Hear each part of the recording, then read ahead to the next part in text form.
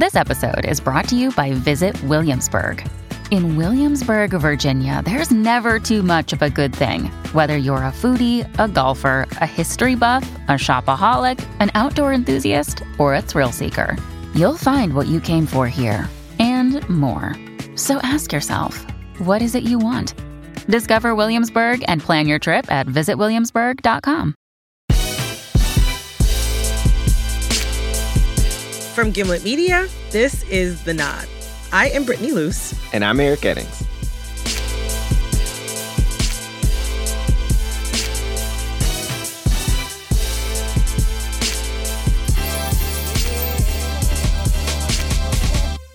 So, Eric, if I tell you to name some famous fashion designers, like what names come to mind?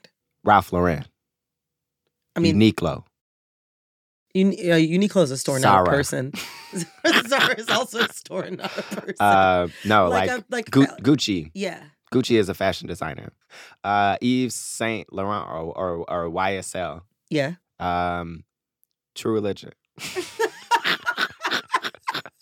Also a company and not a person. Okay.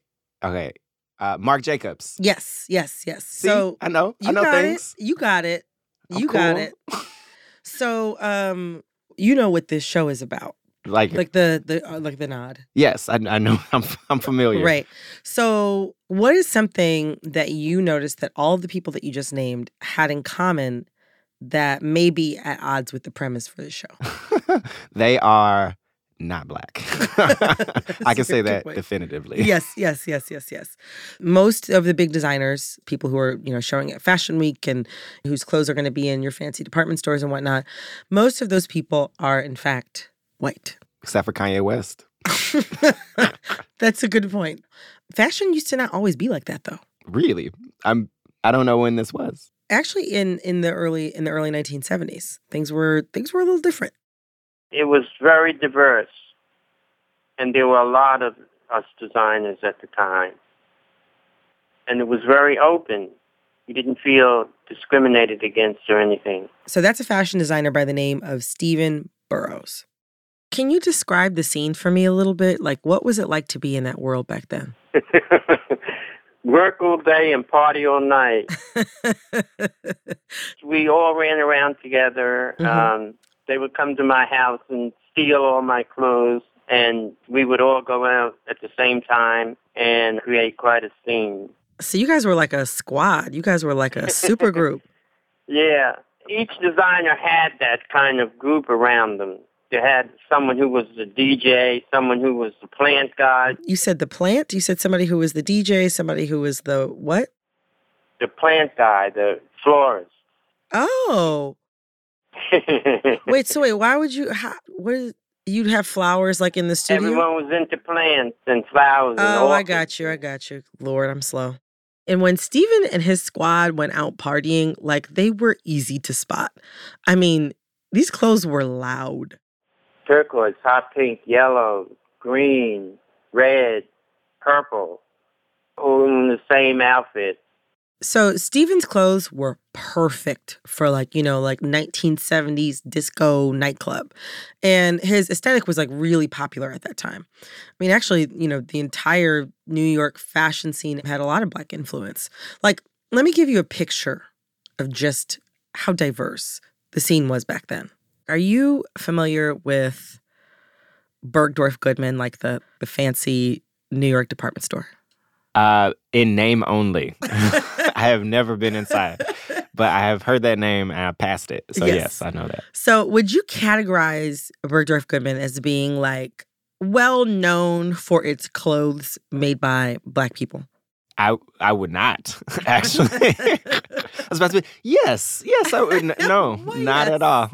Well, I talked to this fashion critic, Robin Gavon, and she told me about this fashion show in 1969 that Steven and a bunch of other people from the fashion industry were at. And it was called Basic Black at Bergdorf's. You had all these socialites showing up, and there was this jazz band where the members were dressed in dashikis, and they served chitlins and collard greens. Wait, they served chitlins at Bergdorf's? Yes, they did. My hand to God. And that just delighted me to no end because it was just so strange and kooky. I'm trying to picture something like that happening now, and it's not coming together. It's not coming together for me. You know, it was a fascinating little blip.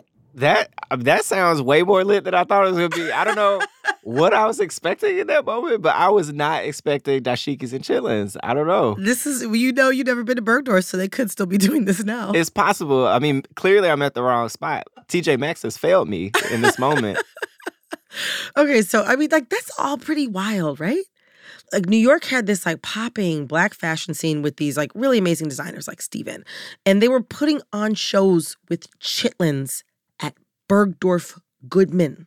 And that's what I want to tell you about. Like, this incredible moment when Black people were, like, actually, like, an influential, important part of fashion. And how, at the peak of that time, they actually helped put American fashion on the map, but, like, worldwide. It all happened on one night in 1973. And it was called the Battle of Versailles.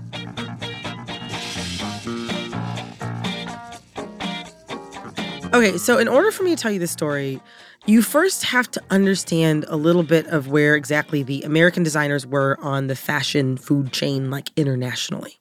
Okay. So the French designers, like, they ruled the whole fashion world. And they took their fashion shows, like, very seriously. So, like, usually a show is totally silent. The models would come out, very little expression, very stiff, and they would hold the number that would represent their outfit while they were walking up and down the runway. So it's not like America's Next Top Model. It's not like America's Next Top Model. Because that's good. Yeah, no. So, like, the Americans were kind of, like, new to the whole fashion industry in the 1970s. Whereas the French, they had a long history of dominating the fashion world. So you're familiar with the Palace of Versailles in France? You've heard of it, maybe? I've heard of it. It's where, like, French royalty lived, like, way, way back. Like Marie Antoinette. Let them eat cake. Right, exactly. She was living in the Palace of Versailles. She was, like, a huge trendsetter. She was, like, in a way, the Rihanna of her time. And so, like, as a result of her being who she was, Versailles kind of became, like, the epicenter of French fashion. Okay, so, like, now, like, the Palace of Versailles is, like, one of France's, like, most popular tourist attractions. But in, like, the 70s, like, it was, like, long overdue for some major repairs. Like, it was just jacked up. And so the French were trying to raise money for this huge restoration project. And so when the Americans heard about this, they were like, this is our big opportunity. Like, what if we organized a benefit? We get the American designers and the French designers to come together and put on a fashion show at the Palace of Versailles. The French people can raise their little money, and the American people can finally level up. Get some shine. Exactly, get some shine. So the Americans brought up the idea to the French, and the French were, like, totally down. Here's our fashion expert again, Robin Givhan. They did not particularly see it as any kind of competition because they didn't see the American designers as being competition for them. So they weren't even on their radar, basically. Yeah, I mean, it would be a little bit like Serena Williams doing a charity tennis match against, the top player from the local college. It's this idea of, oh, great, we'll raise some money. It'll be entertaining, but really, I'm going to win this match. It's no big deal. So each side was told to pick 5 designers. And Team France, I mean, they assembled an all-star team. They had Hubert de Givenchy, Emmanuel Ungaro, Pierre Cardin, Christian Dior, and Yves Saint Laurent. Even if you think you've never heard some of these names before, I mean, like, go back and just listen to, like, every Lil' Kim song ever recorded. Like, 3 of 5 of those names are going to come up. 30 or more in Christian Dior, they gotta close the store and let me do it like me in designer outfits. Why selling a tag? Yves Saint Laurent boots, Yves Saint Laurent bag, keep the boots. 100 bodies in Versace, headshots in Givenchy, ripping the foreign like Ricky Bobby, like Poseidon in the Maserati, serving the blind like. But the Americans had nothing close to that kind of star power. See, like for a really long time, America didn't really have any original like clothing designers. Basically, they would just like copy whatever came down the Paris runways and then bring those designs back and put them into American department stores. But then like starting in like the 60s, American fashion got like a lot more legit.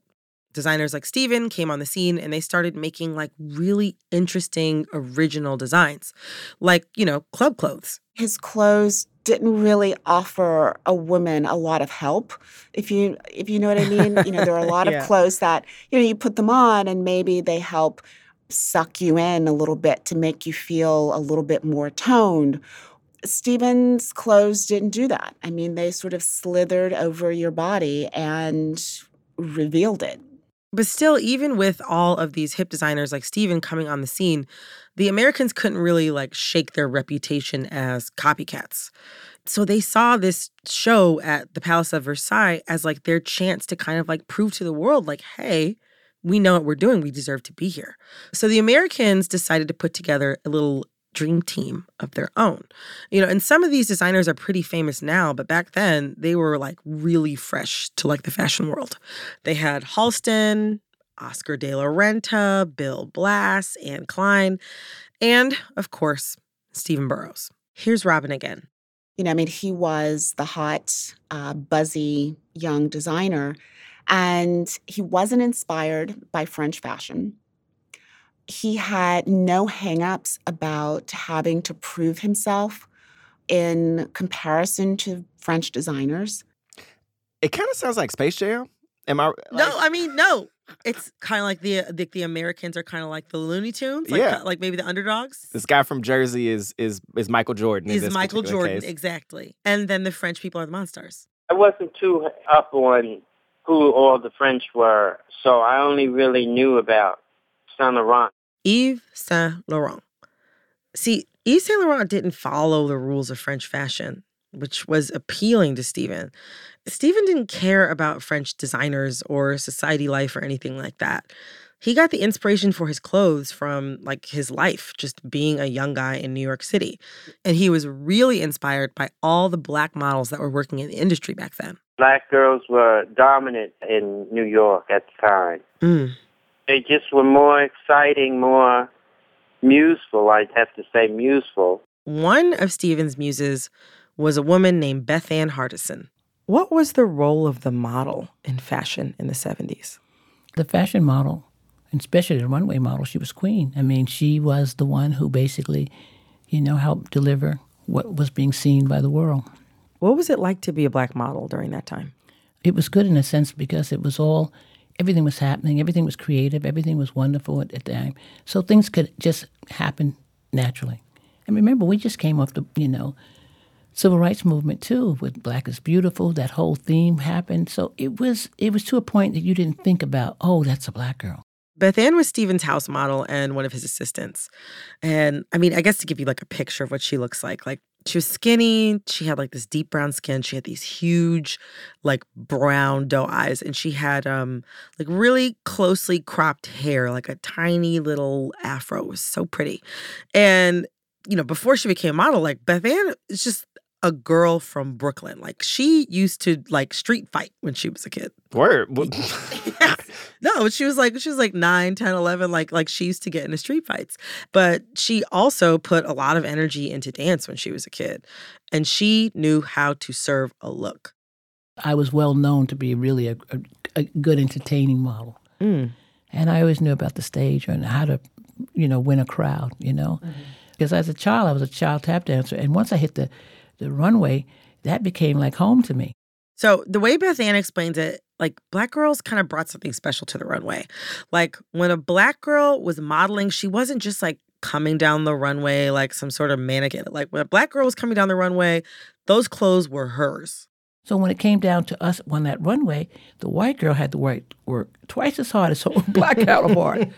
Because the black girl, that was like freedom for her to be up on her stage. So the Americans picked 36 models to join them at Versailles. 10 of them were black, including Beth Ann. And, now that they had their models, their dream team was ready to go. So they start preparing for the show. They're renewing passports and choosing outfits and they're getting excited. Like the anticipation of the whole night is building.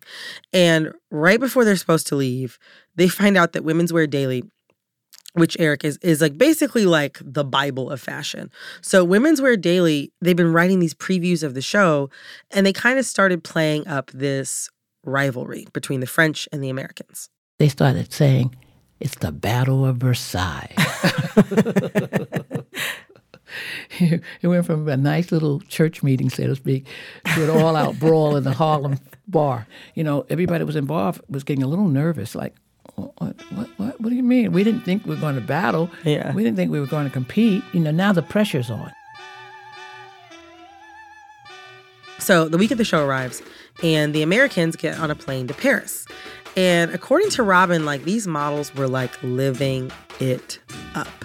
I mean, on the plane, they're, like, smoking a little bit of weed, just trying to take the edge off. Yeah. And for a lot of the models, like, this was their first time, going to Europe or leaving the country. I mean, like, this was exciting.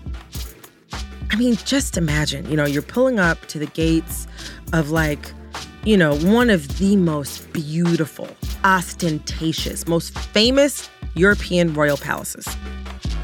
We were in a cold castle. There was no heat, and the designers threw a fit, and they had to bring food in and toilet paper. There was not even toilet paper for the girls in the bathroom. So right off the bat, there's a lot of drama. The French, they were kind of running around the theater and they were rehearsing with all of these different set pieces and costume changes, and they ended up not leaving any time for the Americans to rehearse. So the American choreographer barely had any time to work with any of the models. So Steven and a few other designers were actually forced to just like make up some last minute choreography. Off the dome. Right, off the dome. And to top it all off, there was a problem with the scenery. The American set designer totally screwed up. The set that he built didn't fit because he measured it in feet instead of meters. Fucking metric system. Exactly. Man. And so the French people were looking at them and they were like, y'all suck. They were very critical of us during the week. Like, what are they doing? They didn't do very much. We hadn't done anything like scenery like they had. Did they say these things to you guys or did you just kind of hear whispers? They did. That's rude. It's rude, but it's very French. So things are getting pretty tense at this point. But they could see my, my calm, and they were counting. They kept saying they were counting me, which puts more pressure. I knew that what we had was good, for all I knew. Mm-hmm. But you don't know what the other guy has, but you know that whatever they've always had has always been brilliant. It's not looking good at this point. It's not looking good. All right, so Team America has no set, no moves, and no time whatsoever to impress a bunch of stuffy French people. How in the hell are they going to pull this off? You will find out right after the break.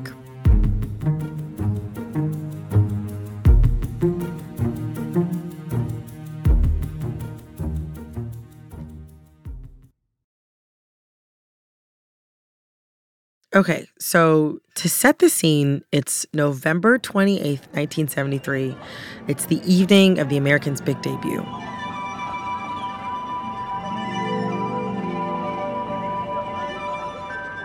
It was actually quite a sort of romantic and dramatic night because there was this very light snowfall.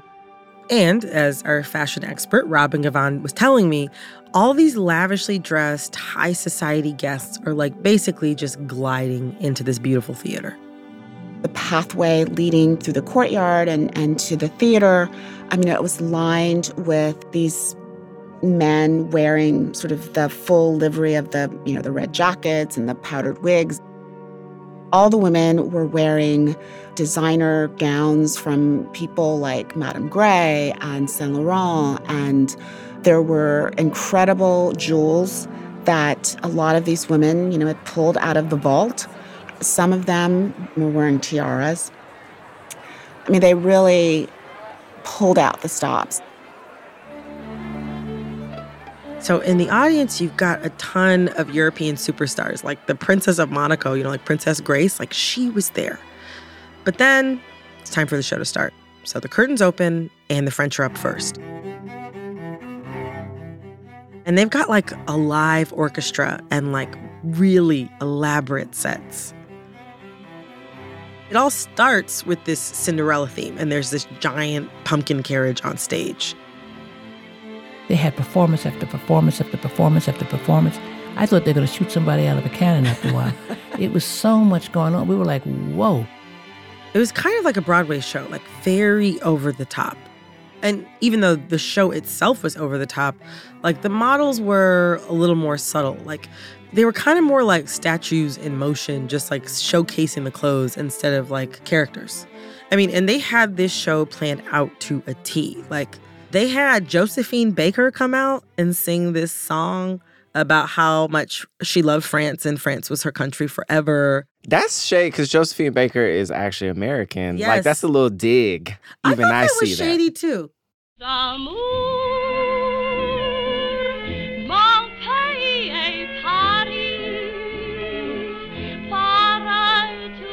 So that was their big closer. The whole show overall lasted for almost 2 hours. And there was an intermission, the sort of blissfully boozy intermission, which had them close to, midnight practically. And then it was the Americans' turn to perform. So the Americans, they didn't have a live orchestra. Their music was on tape, and it was all reel to reel. Once you turned it on, that was it. And so there were built-in pauses to account for when one designer's show would end and the next designer's presentation would begin. But if anything was off, if models failed to walk out at precisely the right moment, you could end up with everything kind of going awry.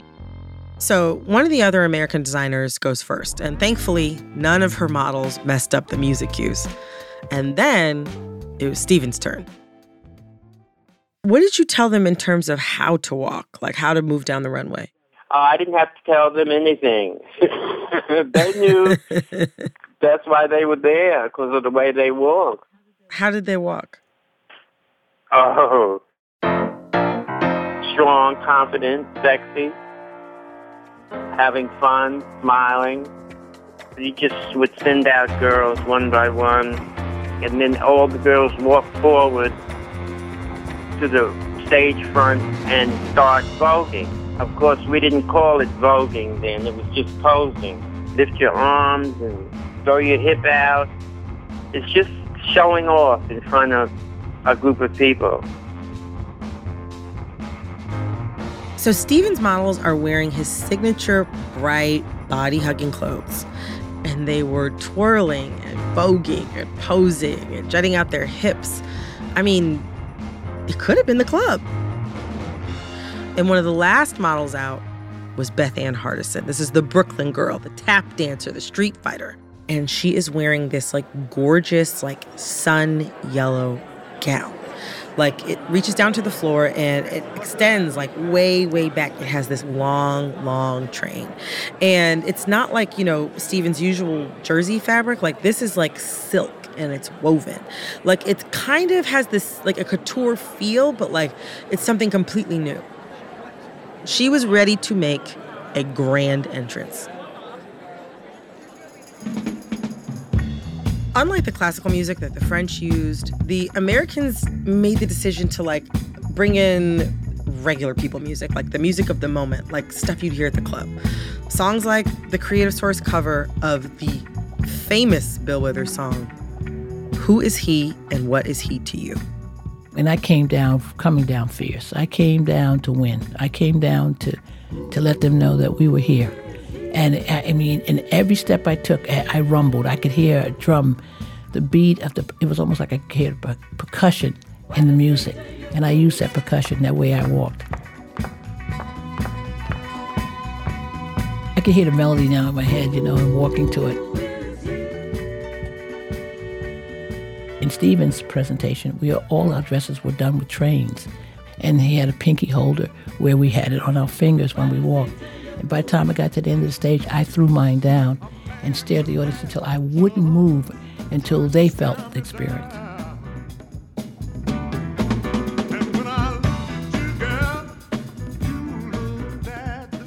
I was shaking.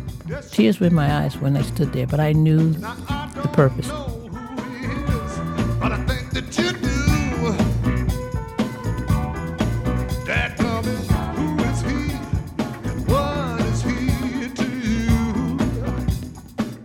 At first I thought something went wrong, but then it turned out it was applause. They were completely freaked out.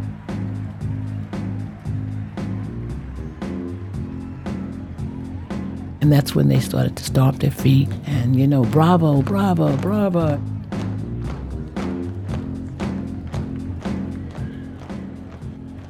And then they said, get Steven, get Steven. And Steven comes running over and I'm staring the crowd down. And it was quite something. The French usually so uptight. It was wild. We didn't think anything that could happen after that would be as great as that moment. And believe me, we knew that we then had not come to fail. We had come to win, and we were winning. The French show took 2 hours. Our show took 37 minutes, and we killed them. Josephine Baker found Beth Ann Hardison, and she was like, I want to come backstage and meet the girls. Beth, you have to take me back. You have to take me backstage. And I took her backstage to meet the girls. And, of course, the girls died. They were so inspired that they met Joe Baker. And Josephine was saying, oh, my God, I'm so proud of everyone. Because she's originally American and of color. And to see these girls do what they did and how they were showcased, it meant everything. So the Americans, they've won back Josephine Baker, and they've shown the French that they're not just copycats, that, they actually have something original to bring to the table. How did you feel after the show? Triumphant. Because Saint Laurent told me I made beautiful clothes. What did that mean to you, Yves Saint Laurent telling you that you made beautiful clothes? It made my trip. So if you're thinking about it like a battle, then it seems like the Americans won. Yes. So, what did you notice as far as immediate responses? How was it talked about in the media? It wasn't.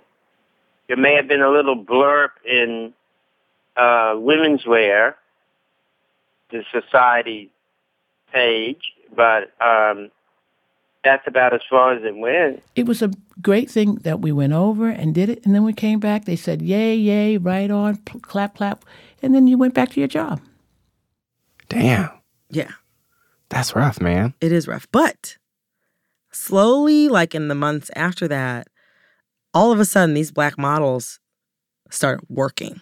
Word. In France or in Europe? They had never seen so many black girls in one place at the same time performing, and especially in the fashion show. There were a lot of girls who became muses for European designers, like Givenchy. Yeah. After he saw those girls at the Versailles show, he started booking them for his shows. He had an entire group. They called it a cabine. Mm-hmm. His whole cabine was black girls. Yeah, because they had the sauce. So they started getting work. And then after that, you have models like Iman. I know Iman, yeah. Yes, Beverly Johnson, Naomi Campbell, Veronica Webb. And Beth Ann, she got a lot more work after the Battle of Versailles. The model of color was recognized in a proper way. So there's a lot that happened from that show that was more than, just going and winning and walking away. And that's deep considering, not many people actually knew that this thing happened. Exactly.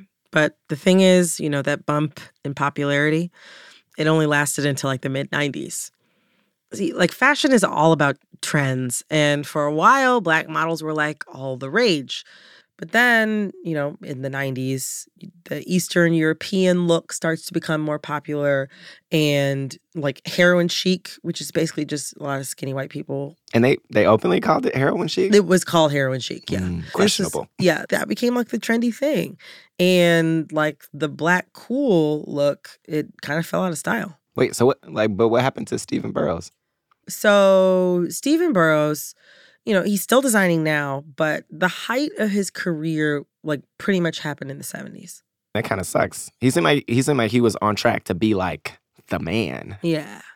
I mean, the thing that really gets me is, like, this show, like the Battle of Versailles, like, it was huge, So you would think that, like, a whole bunch of other Black designers would come up after him. Do you know what I mean? Yeah. And also be able to make it really big. But, I mean, don't get me wrong. Like, there are quite a few Black designers that are, making high fashion and doing really amazing things. But, like, there aren't as many as I think that there should be that have really big careers. You know what I'm saying? Like, there's no one having, like, that Battle of Versailles moment. You know what I'm saying? Like, there's no Chitlins at Bergdorf's. Yeah, and that's a travesty. I'm serious. The version of the fashion industry that existed in the, like, 60s and 70s, as you described it, sounds really fucking cool. It's rare to be able to look far in the past and, like, long for the opportunities of yore as a Black person. Yeah. That's not really our birthright. Yeah. But Black people had it halfway decent. Yeah. And I find myself in a very peculiar position as a Black person of wishing for the past. Yeah. Or wishing for some of the sweetness of the past. And it's weird. Yeah. I agree. I want to go back to that. And I want to go back to Chitlins and jazz bands. Maybe we should bring some to Bergdorf's. And be like, oh, I thought this was... This is where it's supposed to be. Do you know your history? Exactly. Let me tell you a little story. The Nod is produced by me, Brittany Luce, with Eric Eddings, Kate Parkinson Morgan, and James T. Green. Our senior producer is Sarah Abdurrahman. We were edited this week by Jorge Just and Annie Rose Strasser, with editing help from Alex Bloomberg, Pat Walters, and Morgan Jurgens. Engineering from Cedric Wilson and Bobby Lord. Our theme music is by Khalid B. Additional music in the show by Dr. Crosby, Little Richard, Philip Peterson, and Bobby Lord. Our fact checker is Nicole Pasulka. Special thanks to Argo Studios. If you're interested in learning more about the battle, check out Robin Gavon's book, The Battle of Versailles, the night American fashion stumbled into the spotlight and made history.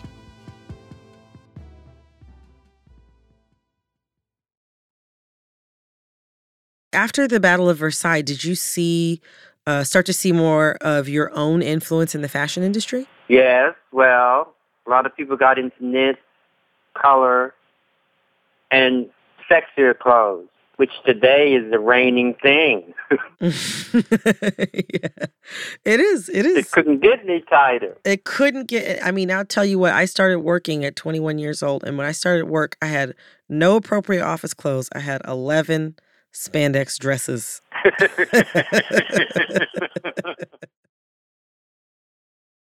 Eric? Yes. I want to be a pretty decent DJ. In France or in... Yes, in France. In the early 70s. Sadly, that's not surprising. Seriously. But I was not expecting that. It's time for the show to start. This sounds awesome.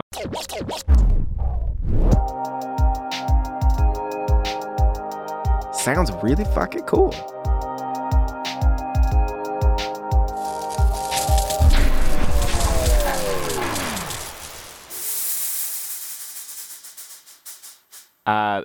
Okay. What if we did a live orchestra? I would not. No. Totally screwed up. Yeah, it's not looking good at this point. It's not looking good.